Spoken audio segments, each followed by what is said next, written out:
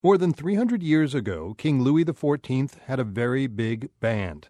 The Baroque ensemble that played for the French king and his court was unique. It included 5 different types of violins. Today, only 2 remain. The other 3 violins vanished without a trace, or nearly without a trace.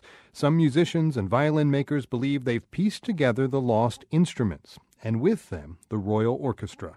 The World's Jerry Haddon reports from Montpellier, France.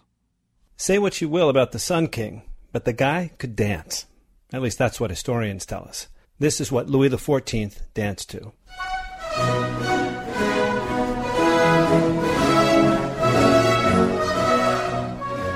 The Baroque music you're hearing hasn't been played in this configuration for more than 250 years. 24 violins, 5 varieties. In its day, this was the orchestra to play in, the so-called Grand Band that played for France's royal court at Versailles. This is from a concert that took place this past Tuesday night in Montpellier's Opera House.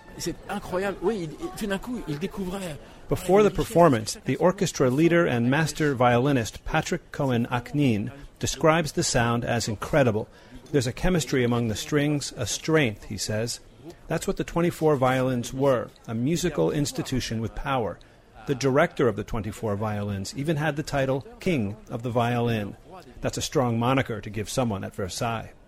So the orchestra was going strong, the Baroque movement had enough gas in its tank for another half century, but then, almost overnight, the ensemble disappeared, and with it, 3 of its 5 violins. What happened? In a word, Stradivarius.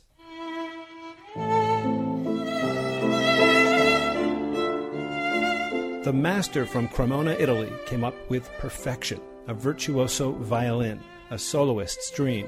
Suddenly, everyone wanted to play that, says Antoine Loller, a luthier in Paris. In his violin workshop, he tells me that meant discarding the older, less glamorous instruments in the 24 violins orchestra. He bows a 17th century bass violin to illustrate the difference in timbre. Mais il faut quand même bien voir une chose, c'est que cet instrument... You have to know, he says, these violins belonged in the interior of the orchestra. That was the French Baroque sound. It's not a soloist sound. These instruments simply became obsolete, he laughs, like PlayStation 1. PlayStation 1. Obsolete and an obsession for Loller and Cohen-Acnin, who first approached the master builder several years ago with what seemed like an impossible challenge. He came and asked us to recreate a lost sound, a sound that existed only in his head. He explained it to me. He made me dream of the missing violins, to understand that each instrument was a key in the larger sound, a piece in a larger puzzle. On the low end of King Louis's puzzle, you had that gravelly bass you just heard. On the high end, a stringent, nasally, nearly mosquito-like whine.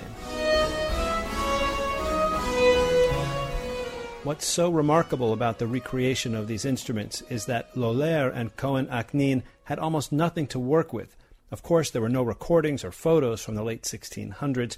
They didn't even have drawings. All they had was sheet music from the time, oblique references to instruments in texts, and sometimes they'd find a piece of an original violin. L'instrument grand avait été coupé.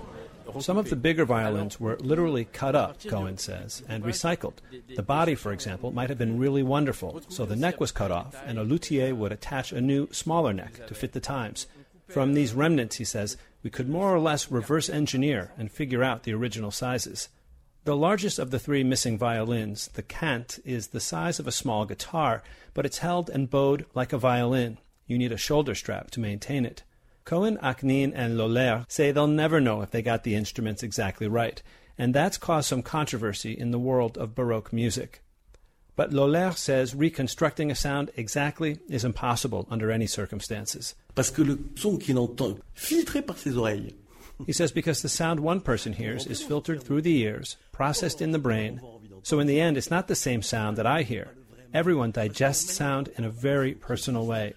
Sound is like perfume on people, he says. It smells very different depending on who's wearing it.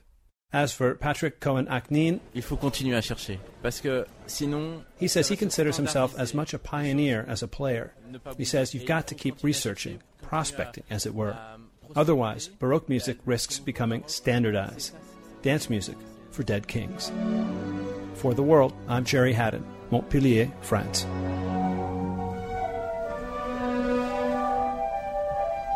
What do the vanished violins from the grand band look like? Well, for one thing, they're really big. We have a video at theworld.org.